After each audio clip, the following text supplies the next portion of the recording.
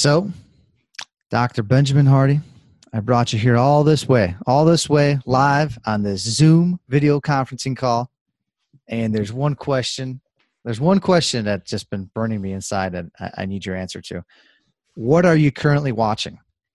Netflix or Amazon Prime? Netflix.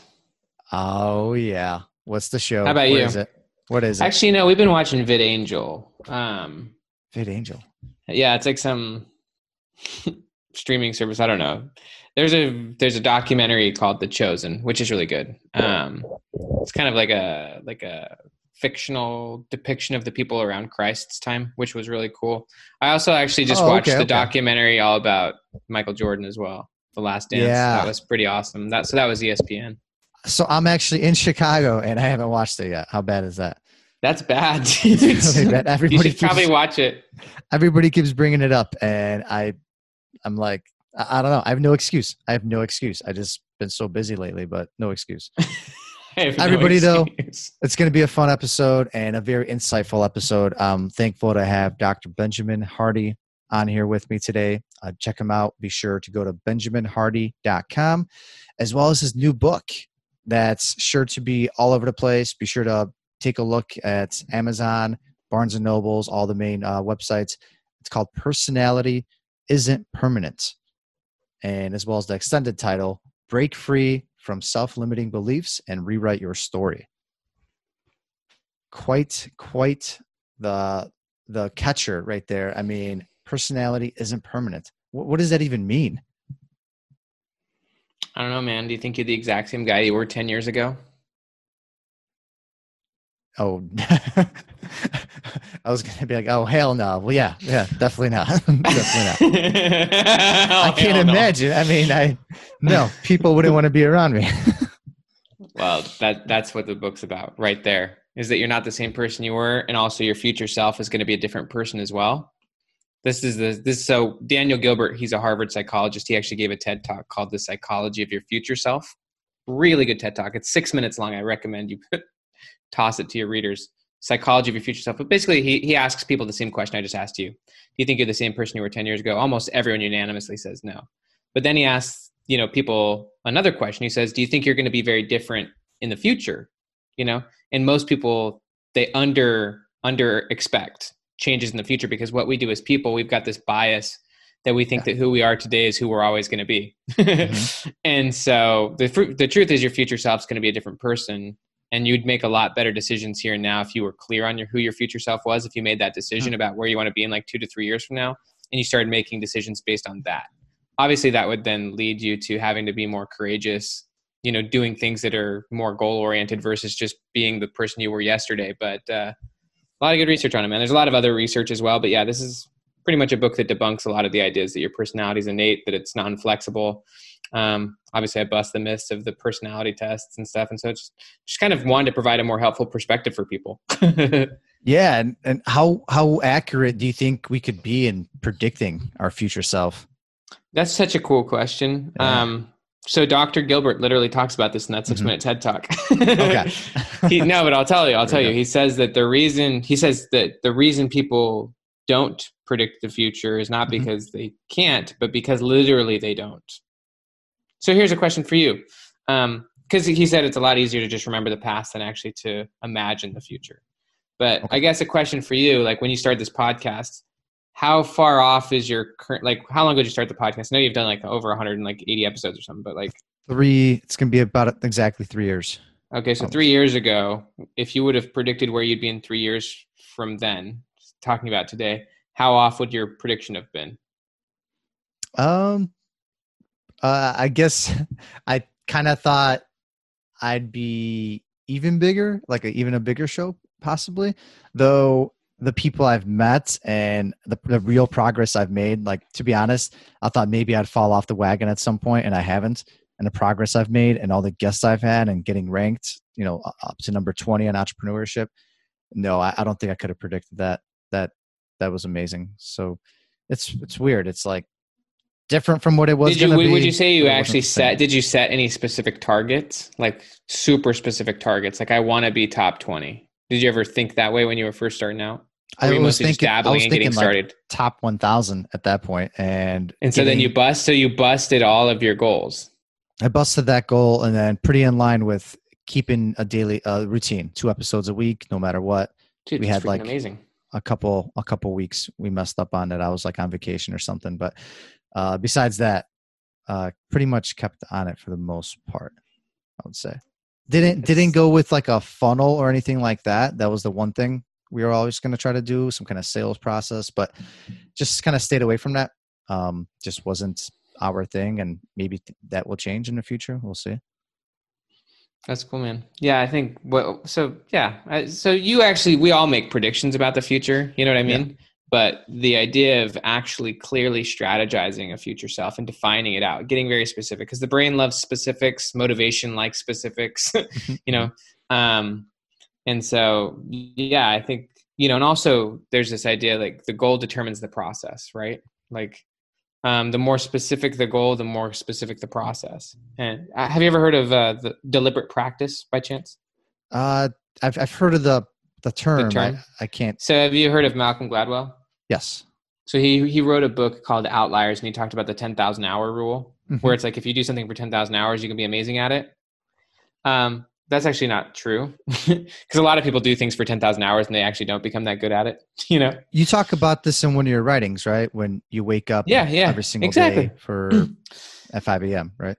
Something like that. Yeah. But like the idea of deliberate practice, the only reason I bring it up is because deliberate practice is what psychologists study as far as how to develop skills and expertise. And in order to engage in that type of practice or that type of process where you're actually learning something very specific, you have to have a very clear future self. Because, you know, it's kind of like an airplane. Like if an airplane leaves LA and it's going like to New York, right? But if the coordinates take it to Chicago, because, you know, like, then it's not going to get where it wanted to go. So you have to actually have the destination to chart the path.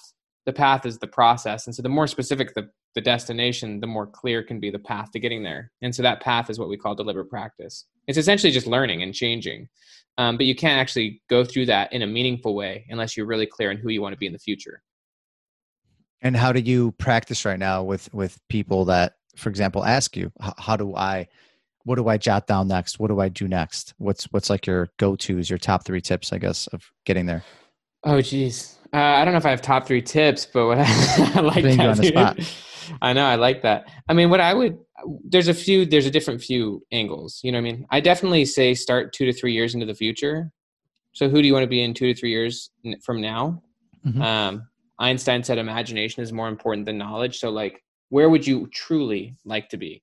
You know, if things went really well, not just with your podcast, but like in the other areas of your life as well. Like who's the future version of you?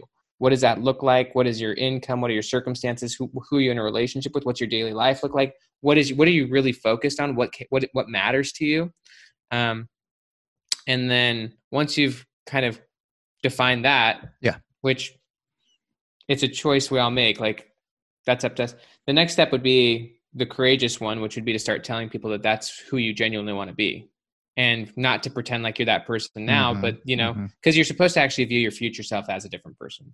And you're supposed to view your current self a lot more loosely, because your current self is loose. Like in literally in a week from now, I'm going to probably be slightly different than I am today, especially if I'm like pursuing goals. Like, and so I shouldn't be so obsessed with who I am today. So yeah, I would say the next step would be to literally say, this is where I really want to go. I'm not there yet, but this is, you know, and start telling people about that so that you can actually start to get relationships that would support that, so that people know what you're going for, so you can stop pretending like you're the person you are today. And then I would start investing money into it. Start investing money into your goals, right? Whether it be going to conferences, mentorships, relationships, you know, employees, whatever it is, education. And when you begin investing money into your future identity, you become very committed to it. So by telling people about it, you start to believe it more. By investing in it, you start to get more committed. And then obviously when you start acting in that direction, your identity is shaped in many ways by your behaviors. And so you'll start to see yourself as that person over time. And then your identity becomes your personality. So your identity is how you describe yourself, but over time that becomes your personality. And, you know, I didn't mention earlier, but it's a good time to bring it up now. You have a PhD in organizational psychology. And I think this would be a great question to ask you right here, right now. when is a good time though to call it quits? When you put in the 2-3 years and you realized, maybe it's not what I thought it was going to be. Maybe this business is not going to work out. Yeah, I think that that is a very personal decision. I think that there's no shame in quitting. Although if you're a persistent quitter, then you're not going to build confidence, right? Because confidence can't be built through quitting, but sometimes it's really clear that this isn't the right thing. So I think that that's like an intuitive decision that you've got to make. But I would say I would question the reasons, like if it's just because this isn't working, maybe that's just because you haven't tried all the angles. Maybe you keep trying the same thing that's not working. But usually when someone fails, they start to tell themselves stories and their confidence gets shot. And so then they start to come up with reasons why it won't work in the future, which is not actually true. It's just that right now you're a little low because you just failed. And when you fail, it can be easy to develop a fixed mindset. That's essentially what trauma is something went wrong and then you got defined by an experience. So I think that if you believe genuinely that there's something better that you would actually truly want, then go ahead and quit. But if you don't know what it is, you just have failed a few times, then it's no reason to quit. You need to find a better way. Yeah. I mean, you were there for a reason, right? You wanted this. Yeah. It just hasn't worked out yet. Yeah. I mean, if there's clearly something better that you're like, you know what, I actually really do want this. This was a stepping stone. This showed me that I don't want it. And I can definitely point to that and say that that's what I do want. Now I'm going to really give it my all. Go for it. If you don't have that, you're just like, I've tried everything. It doesn't work. Okay. You haven't tried everything. There's always something. Did this book have a lot to do with you, kind of what you went through? How all of a sudden one day you have no kids, trying to have kids, maybe, I'm hopeful. And then next thing you know, you have 5. Did that have something to do with not being able to predict the future, the changes, or how you're going to be reacting to things? You want to tell us a little bit more about that story? Sure. Yeah. And that story actually, although that definitely has changed me in many ways, that was not a motivation for writing this book. But without question, the Benjamin Hardy talking to you right now is very different from the guy who had 0 kids 4 or 5 years ago, right? And now I have 5 with literally a 6th on the way. And so, that will change. That will change you. That will change your views. That will change your priorities. That will change your perspectives. That'll change your habits. So basically my wife and I, when I was in the first year of my PhD program, I got my PhD at Clemson. Clemson, most people know me from their football program, but you a football guy? I mean, I see the baseball hat. Yeah, definitely a sports guy. Not as big into college sports, but yeah, it's a tough time right now, right? Yeah, I like college football and I like the NBA. That's kind of what I go for. What about you? You like baseball, it seems like? Yeah, I'm huge on baseball and football. NFL? Yeah, those are my 2 things. You like the Bears or something? You a Chicago guy? The White Sox hat, yeah. You can't probably tell from the front, but it's a White Sox hat, and I got in Chicago. You got to rep one. You got to rep the White Sox or the Cubs, even if you know nothing about baseball. Which then you're probably wearing a Cubs hat. Dude, that's awesome. So, anyways, when my wife grew up with foster girls in her home, and so she kind of always had that interest, that ambition. I never really had that, but when we got out to Clemson for graduate school, we just felt like it was the time. So we applied. We got three kids who were all siblings in 2015. And then we spent the next 3 years fighting the foster system in court, and we're able to adopt our kids. And then basically a month after the adoption, my wife got pregnant with twins. So, we went from 0 to 5 in 2018. 2018 was a crazy year. 2019 was a recovery year. 2020, could imagine. We're a little bit more adjusted, but last year was crazy. How did your routine change? Like, I have a lot of close friends. I know a lot of listeners are first time kids, kid parents, I guess you can say, right? First time parents. How did your routine change going to that extreme? Like, what words of advice do you have for them to stay sane during these periods? I mean, I still was going to school, so like that didn't change much, and my wife wasn't working, so she like we both decided that it would be better for both of us, for me especially, if like I just left in the morning and did my writing and stuff and went to school and then just tried to come home as early as possible to like help the kids after school, play with them, do dinner and stuff. So my routine didn't change that much in the morning and in the afternoon, but my evening routine fundamentally changed, because rather than going home and like, you know, writing or doing schoolwork or like watching YouTube videos or going running and stuff, like after school, just like play with the kids, you know, like help the kids with school. So like that's what changed big for me. For my wife, I'm sure everything changed because, you know, before the kid, she had all the time in the world while I was gone at school and stuff. She would just like do crafts or do creative stuff or sit on Facebook. And like now it's like all her time is just, you know, but that's what she wanted. That's what I wanted. So with a relationship, you've got to really set up how you got to make it work for the two of you. Like I really enjoy my mornings. And so like she supports me on that, you know, just like I support her with doing the foster care thing, because that wasn't necessarily my goal, but you know, we support each other. We're flexible to each other because we're both committed to the same, you know, purpose essentially. And so she's like, go ahead, rock it out, go do your mornings, just, you know, and then I'm like, well, I'll be back to pick up the kids. So usually when it's not quarantine, I'll pick up the kids from school and do our thing, you know? So you kind of just set it up in the ideal way for you. And I know you're pretty big on the mornings. You mind sharing with us what you do every morning that gets you kind of going and got you all the way to where you're at right now?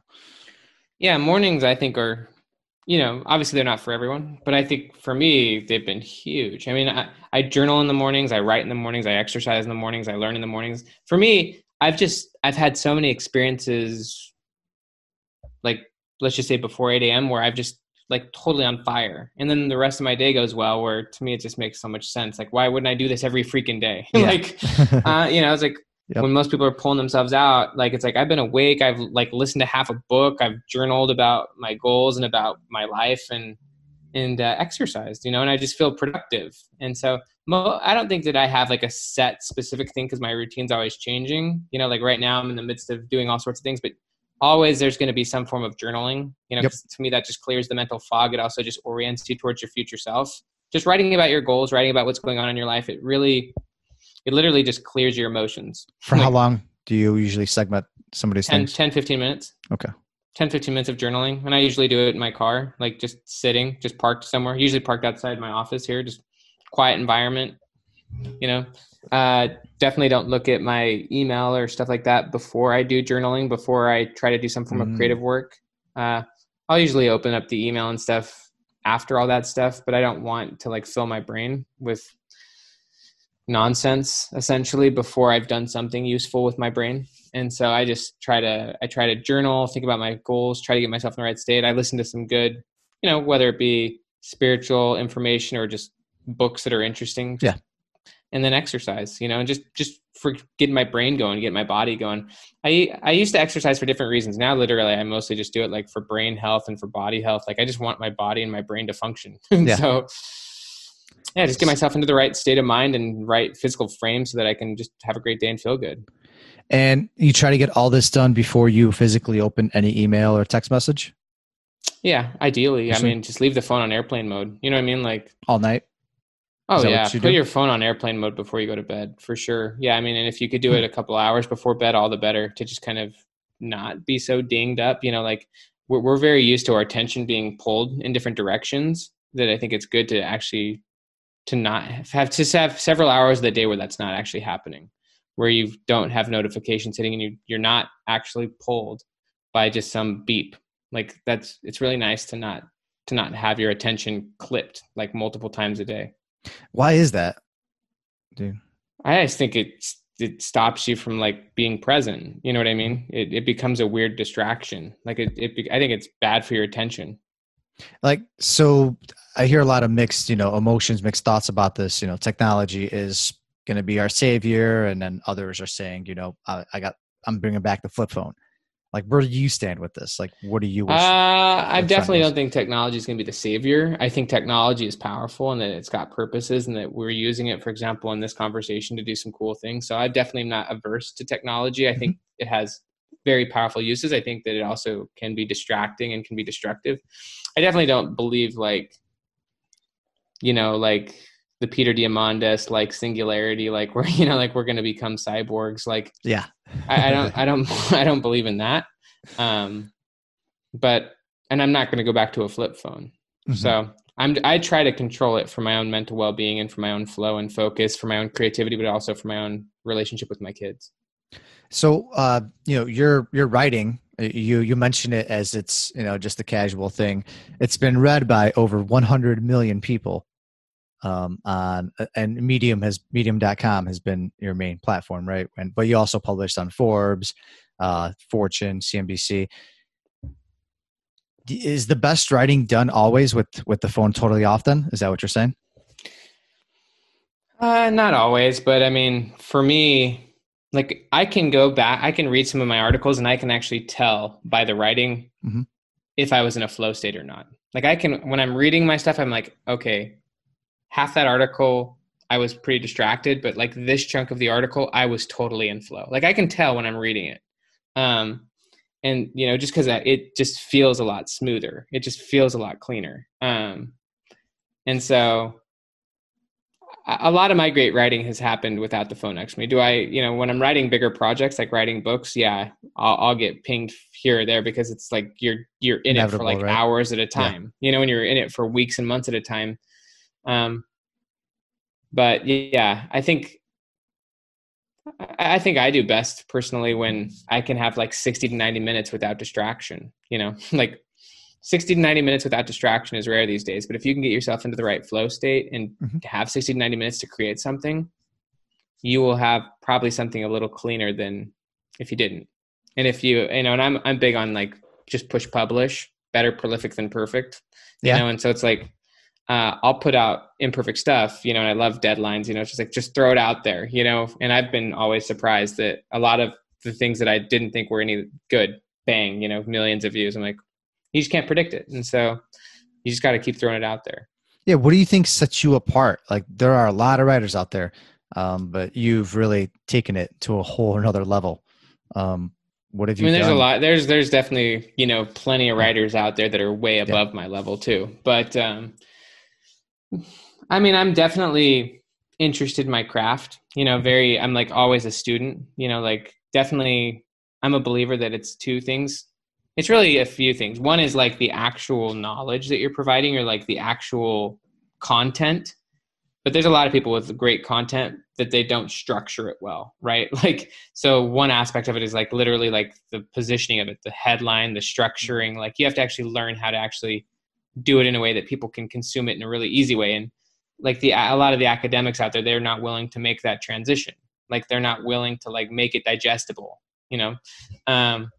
and so I think you've got to get good at communication. So you got to like know your material really well, but then you've got to know how to communicate it.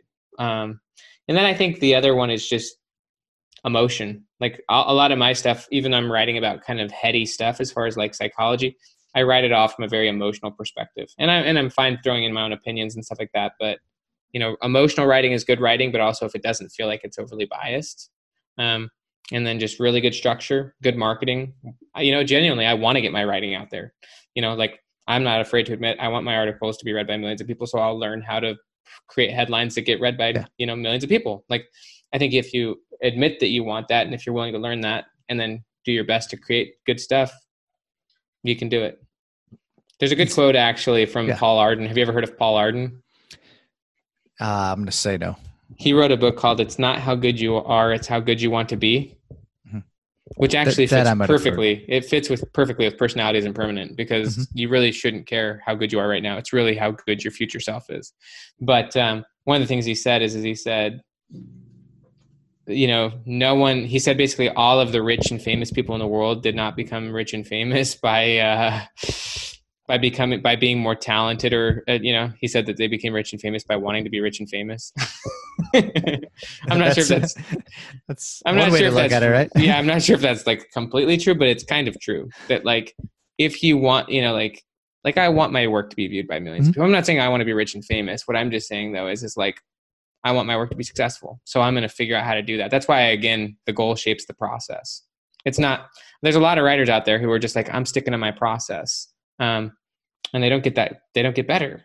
And their writing's not translating into a goal. It's not turning into something. And so for me, when I first started, I wanted to become a professional. I'm like, I want to get a book deal at New York. I want to become a professional so I can provide for my kids. And so like, I learned whatever it took to get there. I wouldn't have even blogged if it wasn't for that goal. I didn't want to be a blogger. I wanted to just write books, but my goal required me to get good at blogging. And do you think, is it just a trait that we all are born with, that we say we don't want, the popularity, the things, to get read by millions Definitely not of people? a trait. It's a culture norm, okay. Like it's negatively viewed. And then, but we all secretly want it. Would you say that? Would you think I would say that we all want something that we're not willing to admit. Mm-hmm. I don't know if all of us want fame. Like a lot of people, they probably don't want that. I think probably most people want money, but even some people may have convinced themselves they don't want that. But yeah, we all want certain things, even if it's just to be accepted or to feel like we belong. And yeah, it takes courage and it takes vulnerability and honesty to say what you want. That's actually why, again, I recommended you should tell people about your goals. Because the less you restrain that and the less you just stop pretending that you don't want this thing and just actually own it and say, yeah, I want to be a professional writer. Yeah, I want my podcast to be viewed by tens of millions of people a year or whatever. Like, just say it, because that's what you want anyways. And so then you can start to have people around you actually know what you want and know what you're going for. And then you can start to build relationships with the right mentors and things like that, where they're like, yeah, man, I've done that. So I'll show you exactly how to do it, So kind of two-part to that. Nowadays, I think there's been a trend, I guess, based in my 30 years of existence, I feel like there's been a trend. Everyone's giving back a lot more now. A lot more people are coming together. A lot more people are always trying to give now before they eventually get something back. Do you think that is for real? And is that going to stay? Or is there a bad motive behind some of it? You're talking about like the give, and then ask? Yeah.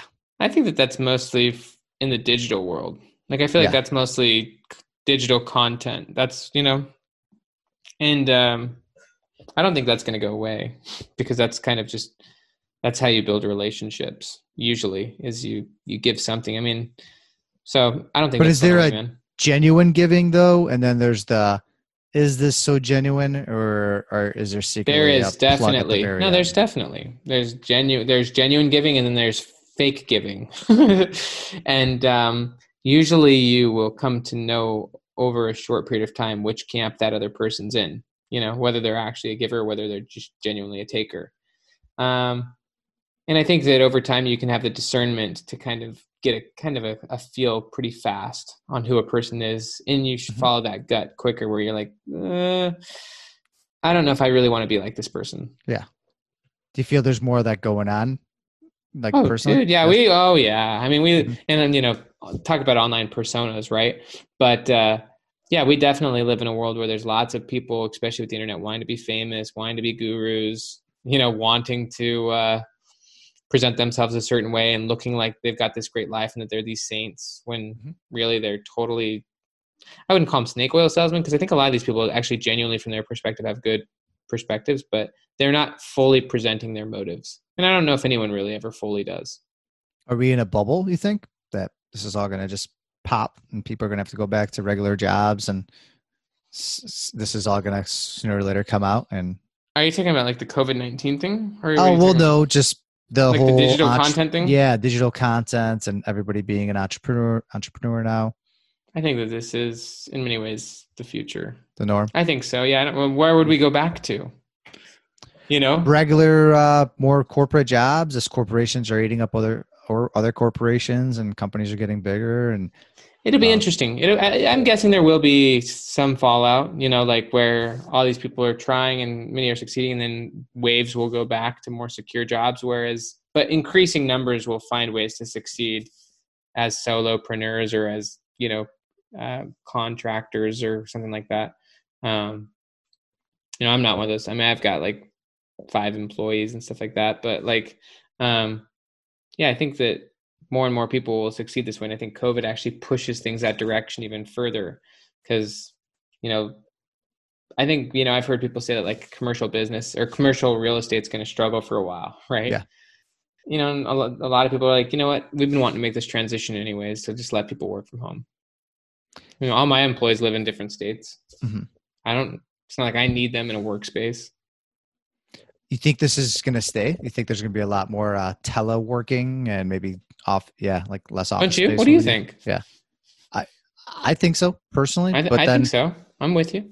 But there's a part of me that's like, people are going to they're going to go crazy, and they already are, and it's just like everything's going to go back to the norm super quick. Like I know Wisconsin right above me just opened up, and like this one hotel that I would go to normally is like fully sold out, all Is it booked really? up. Yeah. Like I was just curious. So we were like taking a look at Memorial Weekend if they had any openings. Nothing. Like slammed. Really? So people sold are out. just stoked to get out, right? Yeah. It was crazy. I wonder what's going to happen with the economy, resort, right? Huge resort. Like nothing. Nothing available. So do you think the economy is just going to get slammed in a positive way? Like once all this opens, because people just like have been fasting for a while from life? It will really quick, but part of me feels like it's going to happen too quick. It's going to rubber band back. Because at the end of the day, we look at the numbers, and there's still. I'm a numbers guy, I guess, from being the CPA.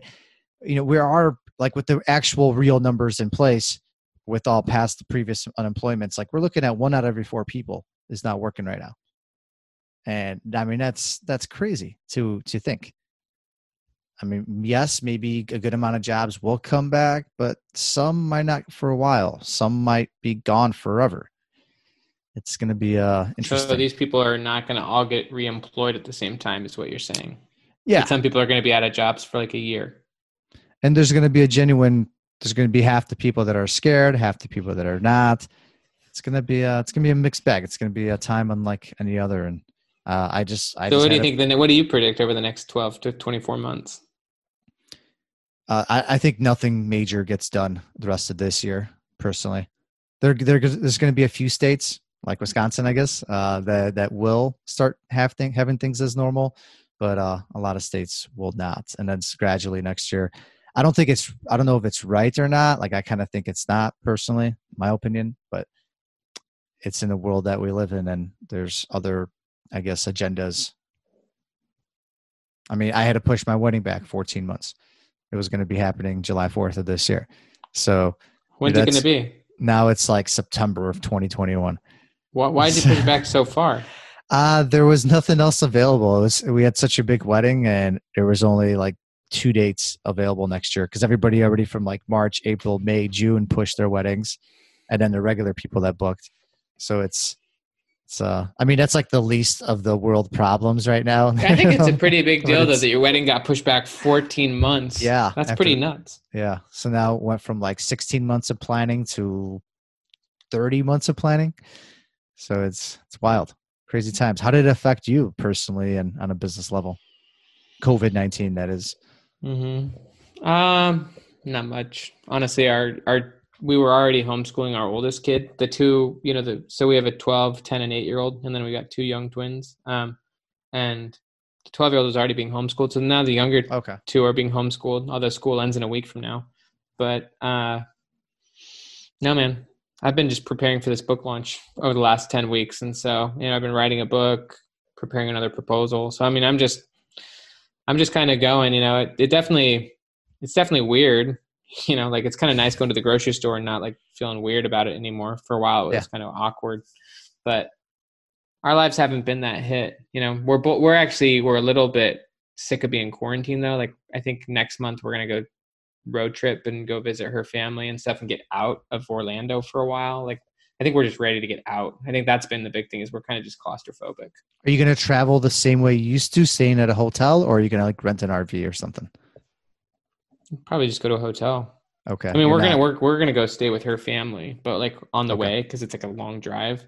We'll probably just stay in hotels. Okay. Yeah, I'm just trying to gauge you because I know some people are like, nope, no more hotels for a while. No, we're not. We're not. Me and my wife are pretty chill. Like we're precaution. We take precaution, but like we're not that stressed. We take precaution. We're going to wash our hands, but we're going to move forward. What about business-wise? Have you had to make any tough decisions, lay anyone off? No, I actually hired someone during COVID-19, and I've been investing lots in the market personally. Like, my advisor recommended it, and I haven't changed anything in my strategy. Like, I was not planning on launching any products during this period of time anyways. I had a huge launch at the beginning of January. And I was not doing anything except for prepping for this book launch anyway. So none of my plans changed. I'll be launching new stuff. I might change like what I launch after Personality Isn't Permanent. Like my main focus is this book launch, but it may change, the next course that I sell. It may be way lower priced. I'm not really sure those decisions I'll make in the future, but no, man, I'm actually just staying hyper focused. Oh, and sorry, I don't know if I already earlier when I mentioned when you could find your book, Personality Isn't Permanent, on Amazon. Yes, it is the pre-order. It's officially a pre-order for middle of June, right? That's comes out in June. Middle of June, right? Okay. I think I mentioned that you can order it now, but technically you can order it. You can order it. It'll come in soon. Yeah. Almost there. Are you doing? Did you do any big book tour previously with your first book? Not nearly as big as this.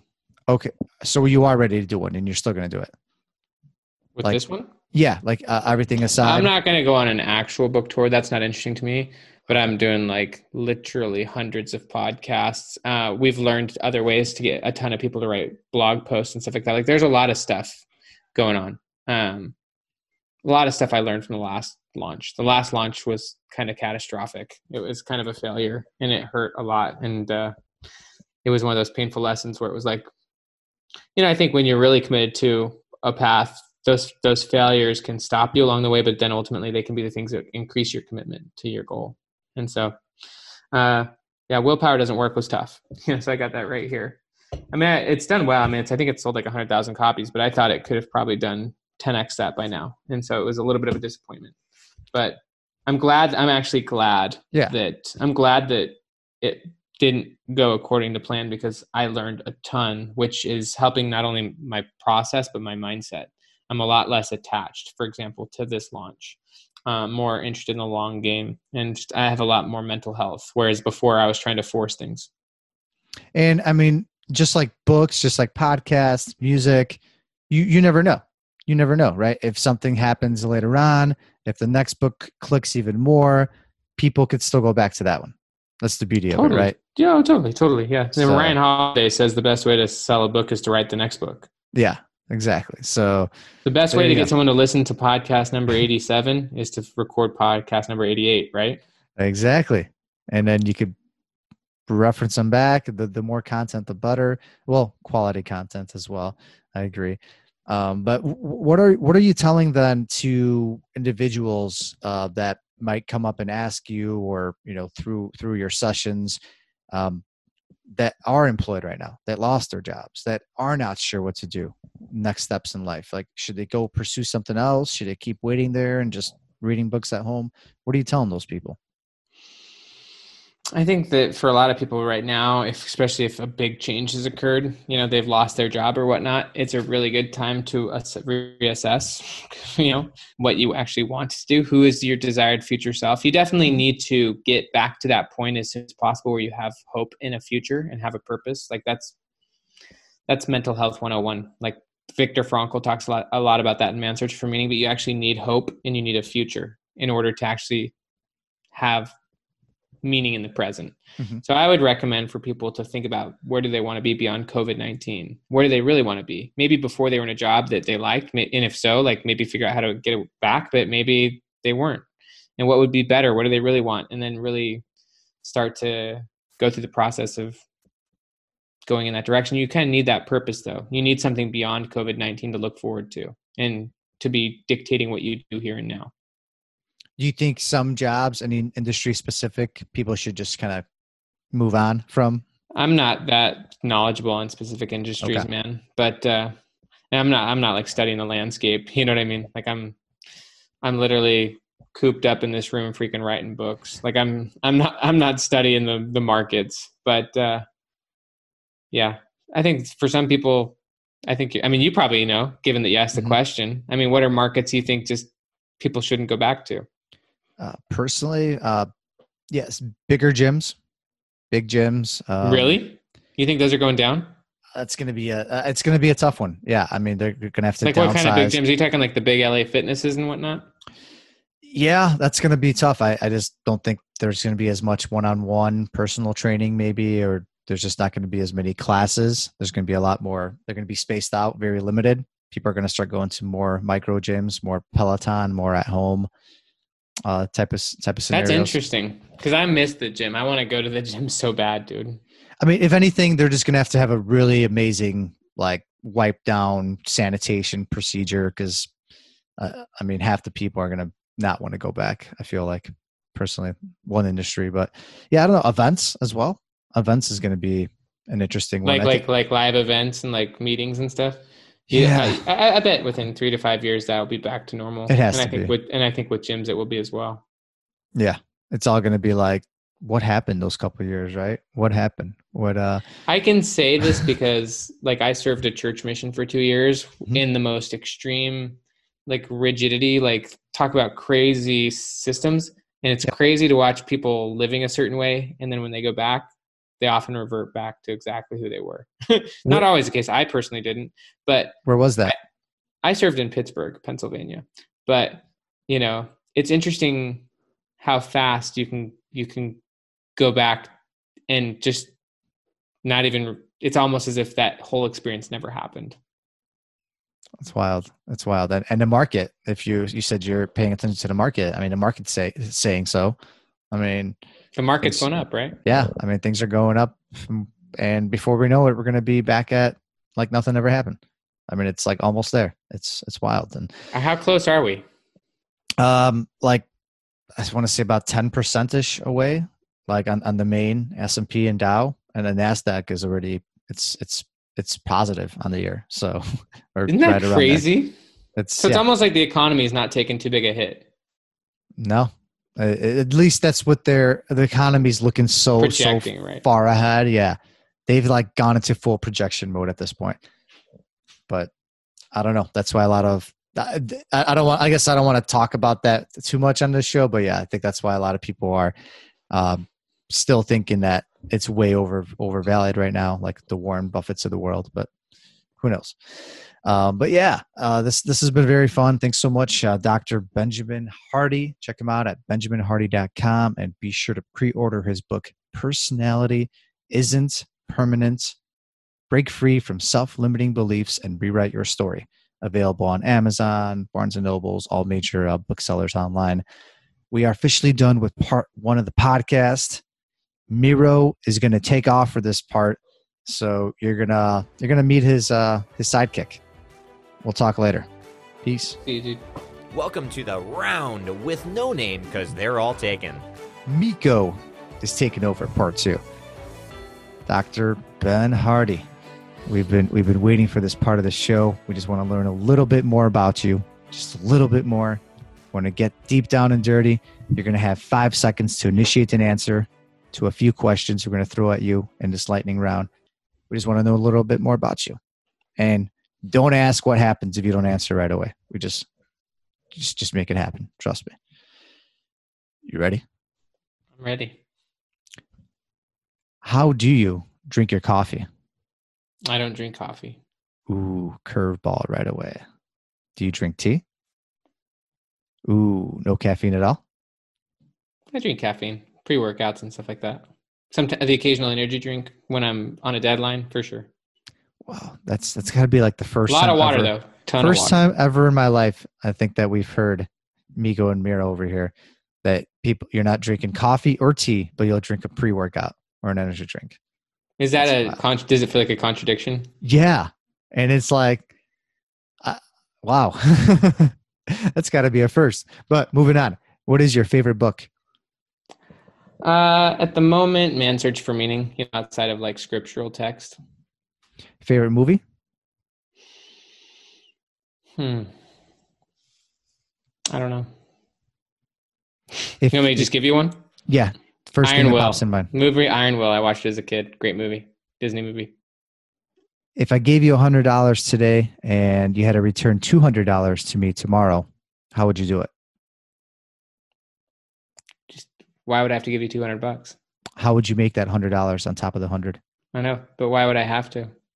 Just because you would want it $200 back? If it was a competition, yes. On how I could turn the 100 into 200? Yes. Gosh, dude.